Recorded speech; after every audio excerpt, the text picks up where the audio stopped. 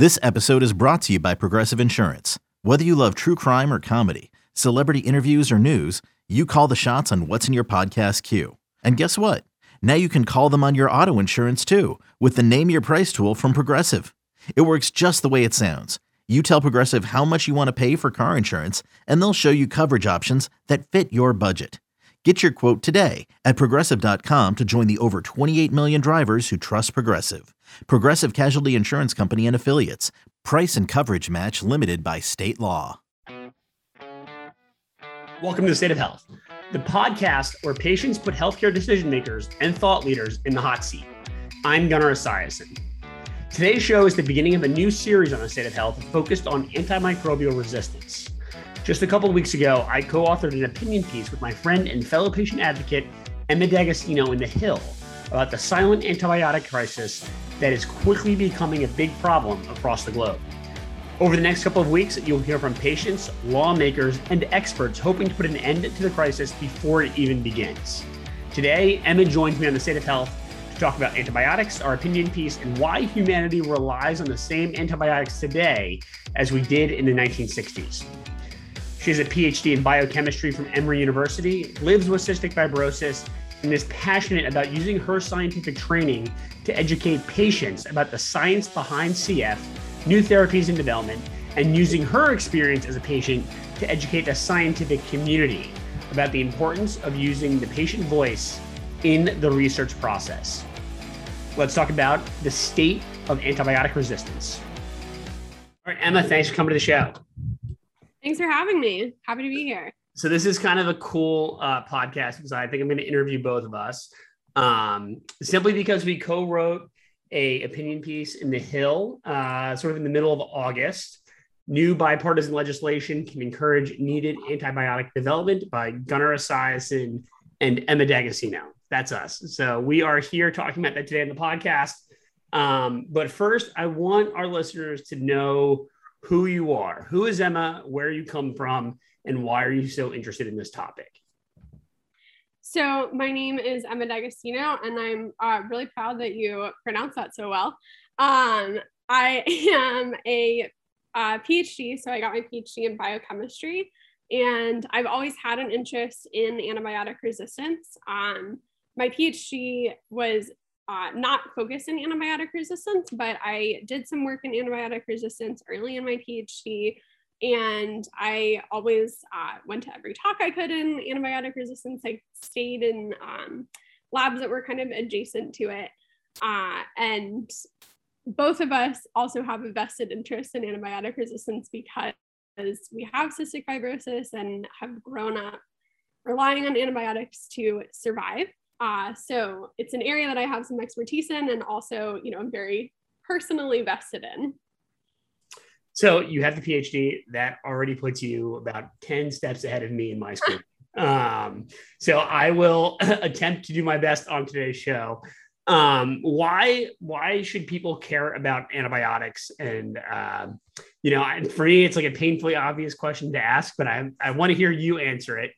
And then I think I'll give my opinion, but I am invested in hearing your thoughts on the topic. Yeah, it feels very obvious to those of us that use them all the time, but a lot of people don't, or think that they are really easy to get, right? So, antibiotics are drugs that we rely on to survive, and they really didn't exist until fairly recently in our history. I think a lot of us know about penicillin as kind of famously the first antibiotic. But before antibiotics, if you had a simple infection, you were quite likely to just die. Today, if you get strep throat or, you have a cut and you get a skin infection or you get pneumonia, you can just go to the doctor and you get antibiotics and you take them for your 10 days or your 2 weeks, and then that's done. And I think a lot of people have heard, it's very important to take your full course of antibiotics, but maybe you don't fully understand why exactly that's important. But you should care about antibiotics because we really rely on them globally to survive as a species. And without antibiotics, things like strep throat, pneumonia, And things that are a little less common in the US, like tuberculosis, would become really devastating health threats. And that's actually already happening with things like tuberculosis. So what can happen over time is, as we give the same antibiotics over and over again, bacteria, don't want to be killed. I won't make them sentient beings, but bacteria over time evolve, just like we're seeing happen with the coronavirus, evolving these new variants. Bacteria do the same thing. And they learn to kind of outsmart the drugs that we give them, and the drugs that we give can stop working. So the infections that we've been able to treat with the antibiotics that we have, the antibiotics can stop working. And if we get to a point where the antibiotics that we have in our kind of stock don't work anymore, you might go to the doctor with strep throat and we might not have pills to give you. Or you might have to go to the hospital and get a higher level of care to get treated for something that today we view as very simple. So you bring up the tuberculosis example. I mean, like, you hear the word tuberculosis and your mind goes to like worst possible scenario you can imagine. That may or may not be the case. There are some drugs that do kind of treat, some antibiotics that are able to treat tuberculosis, or at least treat it. Actually, believe it or not, 2019, right before the pandemic, sort of like the winter, we got a new, like an all health bulletin on campus, it was right after I started business school, saying there was a student on campus who was confirmed to have tuberculosis, and they were quarantining, and there's a full-fledged health alert. And I remember reading my email and being like, oh my God, I can't believe this is happening. There's tuberculosis on campus. And then, of course, a few weeks later, coronavirus comes to campus. So kind of a funny little twist there. But the topic it certainly isn't so funny, because you're talking about an interesting issue with a particular class of drugs that we all rely on, that sort of wanes in efficacy over its time, right? So every time it's used, based on this evolutionary, I guess, talking point that you're using, the drug is going to get less and less effective with every time it's dosed against a sort of type of bacteria that's unable to kill. And I think that's what's so concerning, and certainly what pushed us to write this article, because antibiotics prop up so many different parts of our lives beyond when we need, treatment for strep throat or a cut. Like, any one of our friends who's ever had a transplant relies on antibiotics right after surgery. Anyone who's had a massive surgery relies on antibiotics and recovery. Livestock and agriculture relies on antibiotics to some extent, although some critics may say that, we're overusing antibiotics in that agricultural world. So, I think it's they're sort of around us, whether or not we know they're there. I think most people just think of antibiotics as, I'm just, I'm not feeling too great. I've got a scrape. I've got a rash. I need to go get treated, or I've got strep throat, or, I can remember being a kid and being in any number of situations where I needed to get, azithromycin for 10 days or something like that. So they're in front of us, they're around us, and they're amongst us. But you and I have a very unique world and interaction with antibiotics, right? The antibiotics that you and I use to treat the infections in our lungs are a lot more potent than the ones that people are using for everyday cuts and bruises. Why do you and I have such a tough life with antibiotics? Why do we have tough love with them? And what makes the problem so unique to CF, but what also isn't unique? That's a big question. So let's just go through it one piece at a time. Yeah. So what is really different with our experience in CF is, I think a lot of our listeners are probably at least passively familiar with CF, but what happens in CF is our lungs are kind of uniquely hospitable to bacteria, right? So I don't know how old you were when you first got your first permanent lung infection, but what tends to happen in CF is we get permanently infected with bacteria. So when I was 2, I got infected with the Pseudomonas bacteria, and it's still there. It's been there for 25 years. I expect it to be there for the rest of my life. And it's not always causing trouble. Right now it's relatively dormant. I don't experience a lot of symptoms on a day-to-day basis, but it's very much still there. And what that means is that if I get a cold, or if I'm overtired, if there's an opportunity for it to kind of rear its head, it absolutely will do so. And then it will cause more symptoms. It will cause me to feel sick. And if that happens, you have to treat it. If we don't treat our kind of flare-ups, our exacerbations of that chronic infection, we will get sicker, we will lose lung function, and that's what ultimately tends to kill people with CF. So there's not an option to not use antibiotics. We have to use them. And so I've been regularly using antibiotics to treat the same infection since I was 2. And what that also means is that my Pseudomonas bacteria has been learning how to avoid dying from antibiotics for 25 years. And it's learned how to avoid dying from a lot of antibiotics. It's become resistant to most antibiotics that we have as a society to kill Pseudomonas. I am down to, I think, 3 antibiotics that exist that could kill Pseudomonas. And just to stay healthy, for me personally, I regularly have to take antibiotics or I will get sick. So I have to take antibiotics that I inhale every other month or I will get sick. I can't not take them. And if I do get sick on top of that, then I need even more powerful antibiotics that I take by IV. So that's fairly representative of the experience of a CF patient, where we would love to not kind of dip into the antibiotic arsenal, but if we don't, we will die. And what happens over time in CF is we get more and more resistant bacteria, and then we can run out of options, and that's what ultimately really can kill us. So I don't know when you got your first bacteria and what your experience. Yeah, no, it certainly is representative of the CF experience. It's definitely representative of mine. Very similar. I was diagnosed with CF when I was 2 years old, and it was because I was dealing with these recurrent infections that just wouldn't go away. So it's likely that I was infected prior to my diagnosis. But in the living memory that I have, of course, you don't remember those early days. I remember getting PICC lines as young as 5, 6, 7 years old and doing intravenous antibiotics since then. I think you bring up an interesting point that it interacts very uniquely with people with CF. They can kind of live with it. They they can treat it chronically. When I say they, I really mean we. And I think that's different than the general population, right? I think you often hear about sometimes on the news people developing a skin infection because they were hiking, and then they're in the hospital and they're dead because it was just so aggressive, right? It's almost like there's a middle ground between these infections that people deal with, and there's just such a wide range of them. And I think that's what's so hard to sort of sound the alarm about this antibiotic resistance issue. It feels like a passive issue, right? It's just one that's sort of festering underneath the water.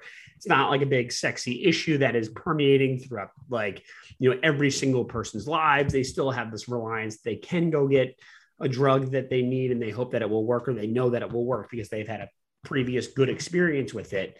I'll tell a quick anecdote. When I first started dating Darcy, and she knew that I had cystic fibrosis, and she's a trained, physical therapist, my wife, who is now my wife.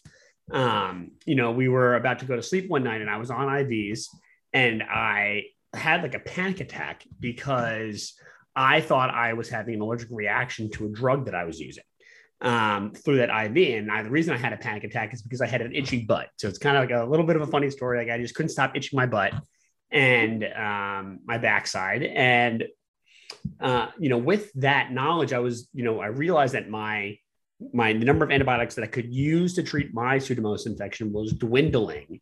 And the thought of losing another one to not resistance, but an allergy was an unfathomable thought. And it was just something that drove me to be panicked for hours and hours and hours and prevent me from going to sleep. Of course, it turned out that I, had a mosquito bite or something. And that was creating the injury, but it's definitely the sense of urgency that I felt is something that I certainly don't sense across the general population when we talk about this issue, right? No one is, staying awake at night thinking, oh my God, how many antibiotics do I have left? Yet here you are saying, well, I think I only have 2 or 3 remaining. So there is a definitely a weird juxtaposition that exists between people who really need them and people who just assume that they are just going to be there forever. And that's kind of, I think, what we were striking the balance between in our article that we wrote in the Hill, right? We have to sort of sound the alarm, but of course, no one wants to be sounding the alarm about a public health crisis in the middle of a public health crisis that's already sort of going out of popularity and sort of is becoming overly politicized in so many ways, right? It's a weird position for us to take, and there we were. But I want to ask you, in that same kind of vein, in that same kind of line of thinking, you mentioned early in the show that you worked in an antibiotic lab, or you worked in a lab where antibiotic resistance was sort of being looked at. Did you get a sense in the academic world that there is like a big existential issue, permeating through the antibiotic world? And we'll get to the market dysfunction in a second and talk about how we think it can get fixed. But did you sense that there was this issue, was alive and well inside the world of academia? Oh yeah. So I worked in or touched base with or knew a couple of different labs that worked in antibiotic resistance during my time in academia. And everybody knows that this is an incoming crisis. It's very much acknowledged in academia. We all know that it's going to hit. Funding is really challenging in academia. It's not necessarily really prioritized by the National Institutes of Health, which is the main funding body for academic science. But also, the NIH just can't fund every good project that comes through.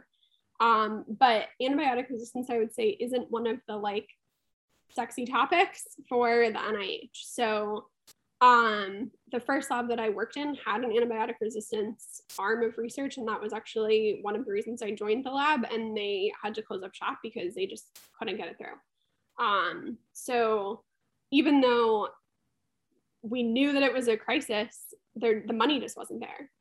I then spent time in another lab where a huge part of their work is antibiotic resistance. That's most of what they do. And the sense of urgency was very much there. The head of that lab is a really interesting woman.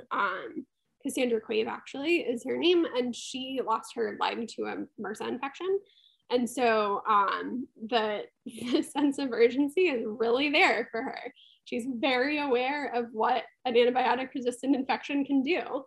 And, her whole mission comes from her experience.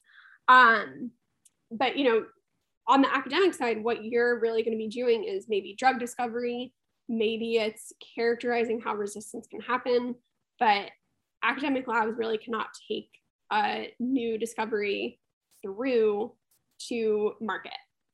So there's going to be a point where you get limited on the academic end. We'll be right back with Emma D'Agostino. When you need mealtime inspiration, it's worth shopping Kroger, where you'll find over 30,000 mouth-watering choices that excite your inner foodie. And no matter what tasty choice you make, you'll enjoy our everyday low prices, plus extra ways to save, like digital coupons worth over $600 each week. You can also save up to $1 off per gallon at the pump with fuel points. More savings and more inspiring flavors make shopping Kroger worth it every time. Kroger, fresh for everyone. Fuel restrictions apply. So, talk about an example where a patient is pushing forward a scientific agenda. That is certainly one there. And you're right. There is a gap between, therapeutic, development, translation, and commercialization, right?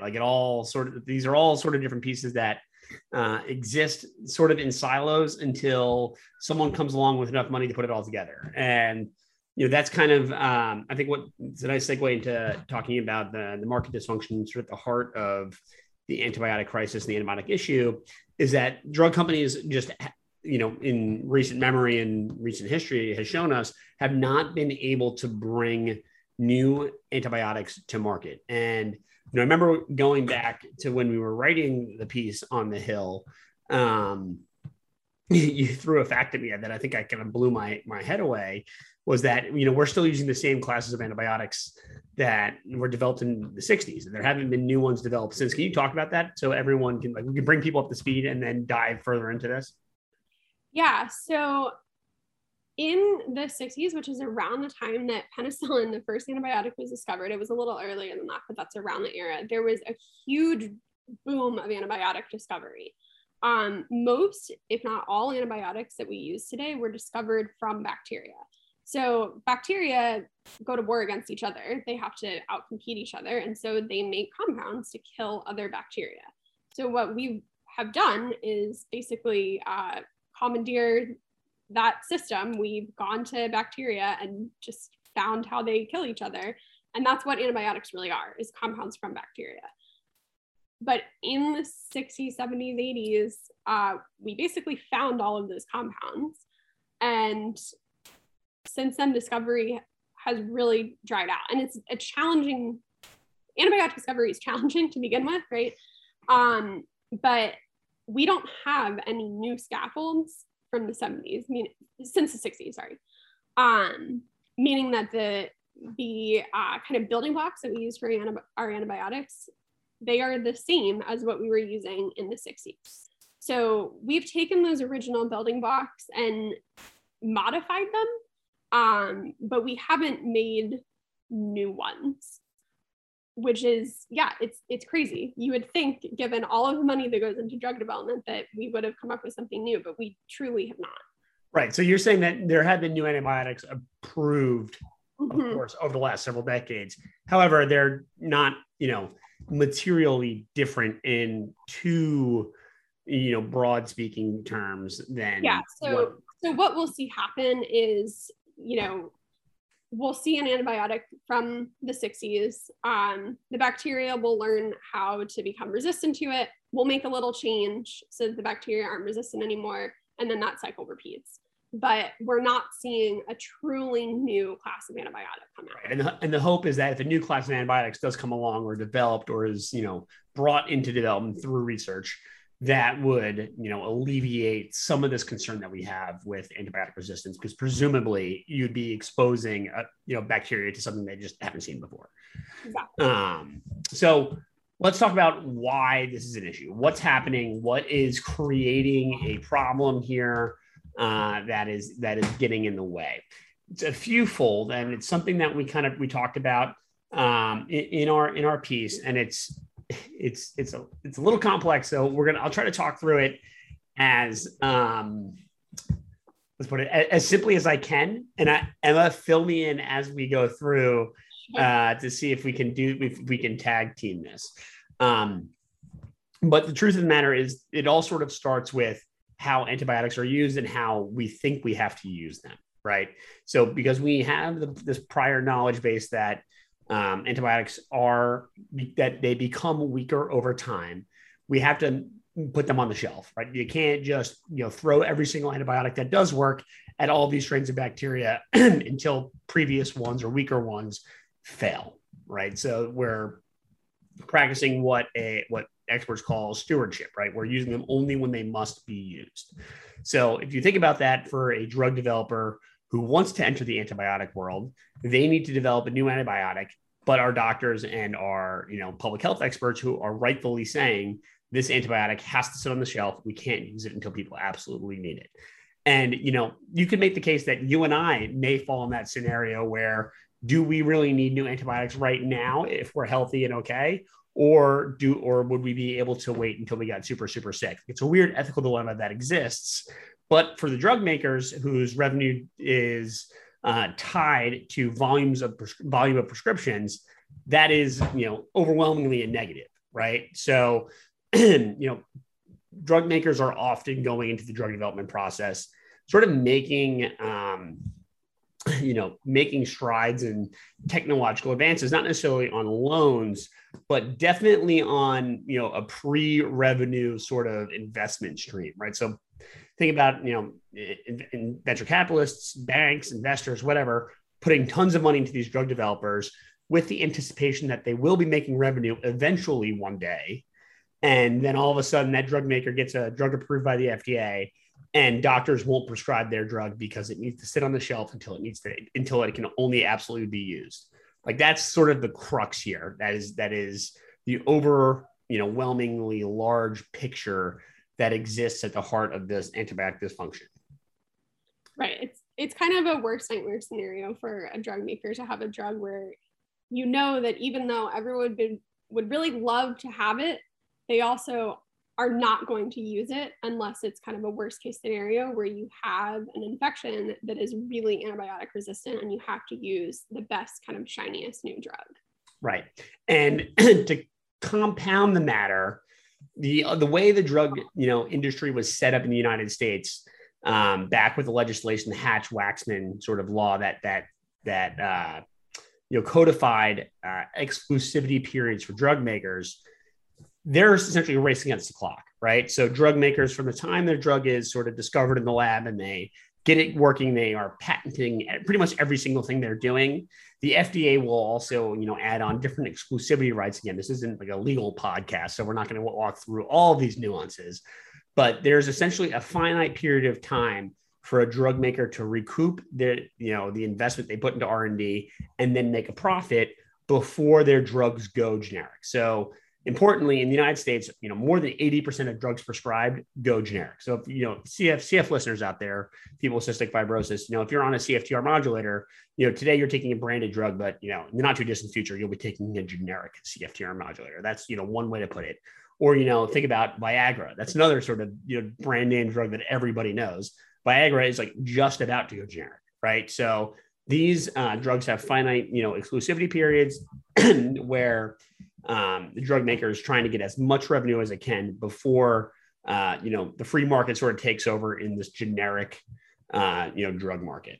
And you can of course it has its critics, but I sort of think and believe that this has worked in a lot of ways. However, it doesn't really work for antibiotics because drug makers, as we're seeing over the last several years, that have actually tried to develop a new antibiotic or new classes of antibiotics, have not been able to survive much beyond their FDA approval because they're competing with stewardship. And also in hospitals, it was sort of revealed over the last couple of years that Medicare, the largest purchaser of antibiotics, because really the Medicare population is, older folks generally are ones who are using antibiotics in a greater frequency than other people in our population. So because Medicare has like this weird reimbursement strategy with the way it sees antibiotics, it also reimburses drug makers across the board, whether a drug is generic or branded, at the same level. So that's kind of a crazy thing too, right? So you would presumably understand that generic drugs would be reimbursed at a lower rate, say $5 compared to $15 for a branded drug. Like that's just a mathematical experiment, sort of example to showcase what it looks like. But that's how Medicare sort of sees antibiotics as equals across the board, regardless of their value. So Emma, I don't know if you want to fill anything in here, but it's a little bit of a complex sort of economic scenario, but that's really kind of what's happening underneath the waves here. Yeah, so I think just two other things I would add are another general challenge in antibiotics is most drugs, when you prescribe them to a patient, you just got to get to a patient one time and then they're going to be on a drug for a long time. So like a cholesterol medication. Presumably that patient is going to be on the cholesterol medication somewhat permanently. It's a chronic condition. But for an antibiotic, you get to that patient and they're going to be on an antibiotic for 10 days, 21 days, and then that's it. So because the drug is prescribed for such a short term, the revenue you get from each patient is very limited. So that's another just revenue challenge for the drug maker. And then another piece is antibiotics are one of the only medications where as soon as the drug is approved, you already know that there are bacteria out there in the world that are already resistant to your drug. So you already know that as soon as the antibiotic is made, it doesn't work for some people. And that's just not true for most drugs, right? So even though it's like a new shiny drug, a new antibiotic in our arsenal, it already doesn't work for some people. And, I've seen that play out for myself, we've had a handful of antibiotics approved in our lifetime, and they already haven't worked for me when we've checked. So that's a couple of things. And then I think just finally from a scientific perspective, of course, all drug discovery is difficult, but we really have found that discovering new antibiotics has been just incredibly challenging. And it's really cool to see the kinds of science that people are doing, like looking for bacteria in hot springs and like the Arctic to see if there's bacteria that we just don't know about that maybe have some cool compounds that we haven't seen. But it truly has just been like difficult from a scientific perspective to find new compounds too. So it's just difficult at every level. And it's made it almost impossible to find new antibiotics. And we really need new solutions here. The State of Health. We'll be right back. So that being said, there are drug companies that are taking this on, but notably, they're actually smaller biotech companies. So I'm going to use biotech and pharma to my own definition. To some people, and to the definition between biotechnology and pharma has evolved over the years.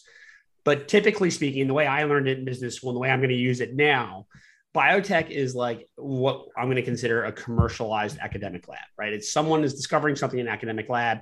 They want to commercialize it. They form a little company. That's a biotech company. Pharma, on the other hand, is like a big, giant multinational company that, has tons of money behind their R&D arms. They have tons of money in clinical trials and clinical development, tons of technical expertise. Think about, Pfizer, companies like that. That's what I would typically consider to be big pharma.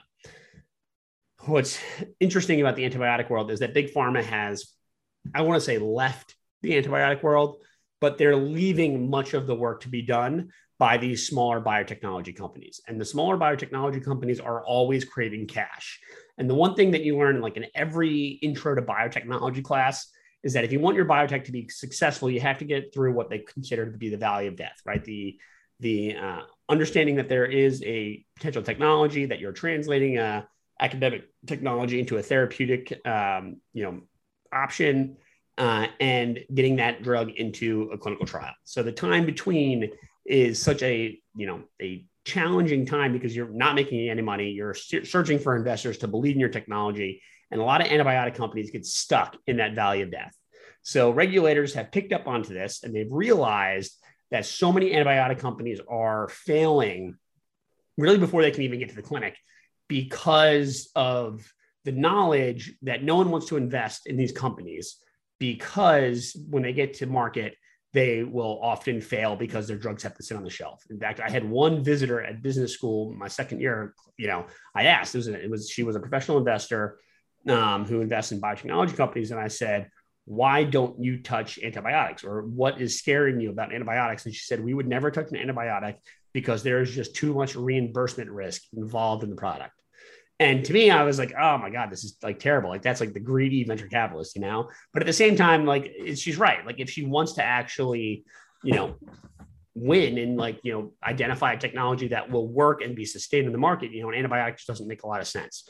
So regulators have come up with this, a few strategies to figure out how to change this antibiotic dysfunction that exists, not only in the United States, by the way, but really globally as well. It's a problem that exists, in commercial insurance markets, in, public insurance markets or centralized insurance markets. It just exists everywhere. And there's two sort of catchphrases. There's push and pull. Push is when you fund something upfront and with, very few strings attached. You can think about grants or, very like good terms to an investment deal before something happens. But pull is what the other side of this investment world is terming, and it's what we talked about in our Hill article. So pulling is, if you can imagine, it's like an award that you can get as soon as you demonstrate that you are succeeding with your technology. So in the United States right now, in going through our legislator, is something called the Pasteur Act. So named after, I'll leave this to you, who Pasteur was, because I Not sure I'm quite as familiar as you certainly sound and seem, but the Pasteur Act is essentially a Netflix subscription model that would pay for antibiotics to sit on the shelf. So you would get an approved novel drug, and based on its value to society, the government would essentially provide or grant a lump sum award to a biotechnology company for getting that drug across the finish line. And what that does is it eliminates the problem of the Medicare reimbursement issue. It eliminates the problem of sparingly using a drug right after it's approved. And it also provides an incentive for more drug makers to get involved. And I think that's something that I certainly feel passionate about, and I'm sure you do too, Emma. Yes. I am going to be honest. My biology 101 knowledge of who Louis Pasteur is failing me a little bit, but Google is telling me, well, obviously he is responsible for pasteurization, but Google is reminding me that he's responsible for the theory of disproving the theory of spontaneous generation. We used to think that life just spontaneously formed, and he disproved that theory. So that's who Pasteur was. And now we both remember what I learned, 9 years ago in biology 101. Oh man, that is a big fail on our end. But yeah, no, he's he is hopefully he is not as forgettable as this legislation. But yeah, no, back on topic here. Let's get the trains back on the tracks here. Listen, I think the bottom line is in this case that we made. Now, Emma, I'll let you sort of get the last word here. That, in order to really fix a problem that is, a little bit of an existential crisis for not only people with cystic fibrosis who have these really troubling infections, and something that is, coming, something that we all know is coming, right? Very different than the coronavirus pandemic that sort of came out of nowhere. It's an issue that people have seen for a long time. It's one that is both economic in nature and also natural in nature, that, there's the way we're treating this issue is undervalued, but, for a bacteria, it's a pretty lucrative opportunity. And I think we have the tools to treat it. But for me, my greatest fear is that the next health crisis is one that won't come out of the blue. It's one that, we think that we already have the tools to defeat, but those tools may prove to be inadequate. Yeah, I think that's really well said. I think, it's been promising to see interest over the last year in looking ahead to the next pandemic. We've really put investment forward to the next pandemic. And, it's easy when you're in a pandemic to think about the next pandemic and say we're going to think about the next pandemic, but we really are putting money towards, thinking about vaccines for more viruses beyond coronavirus and therapies for the next, for viruses outside of coronavirus. And so I am optimistic that we can think beyond viruses and think about bacteria too. And, we have an opportunity to, instead of being caught flat-footed the way that we have been for these last 2 years, to get out ahead. And wouldn't it be so nice when we inevitably have a superbug, because we are surrounded by superbugs. We are surrounded by bugs already that are resistant to all of the antibiotics that we have in our arsenal. So wouldn't it be nice when they start really taking over to already say, we did the development, we have the antibiotic, we're good.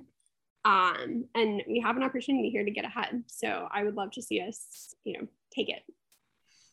I would too. Well, Emma, thanks for coming on the show today. And thanks for taking me down memory lane into the history books. And hopefully the next time we have you on the show, we'll be a little bit better with recall. Thank you so much for having me. It was a pleasure. That's all for this week. Be sure to join us next week. New episodes come out every Wednesday morning wherever you get your podcasts. You can follow me on Twitter at G17Esiason, and you can check out my website at GunnarEsiason.com. The antibiotic resistance series is going to continue over the next couple of episodes. Be sure to tune in.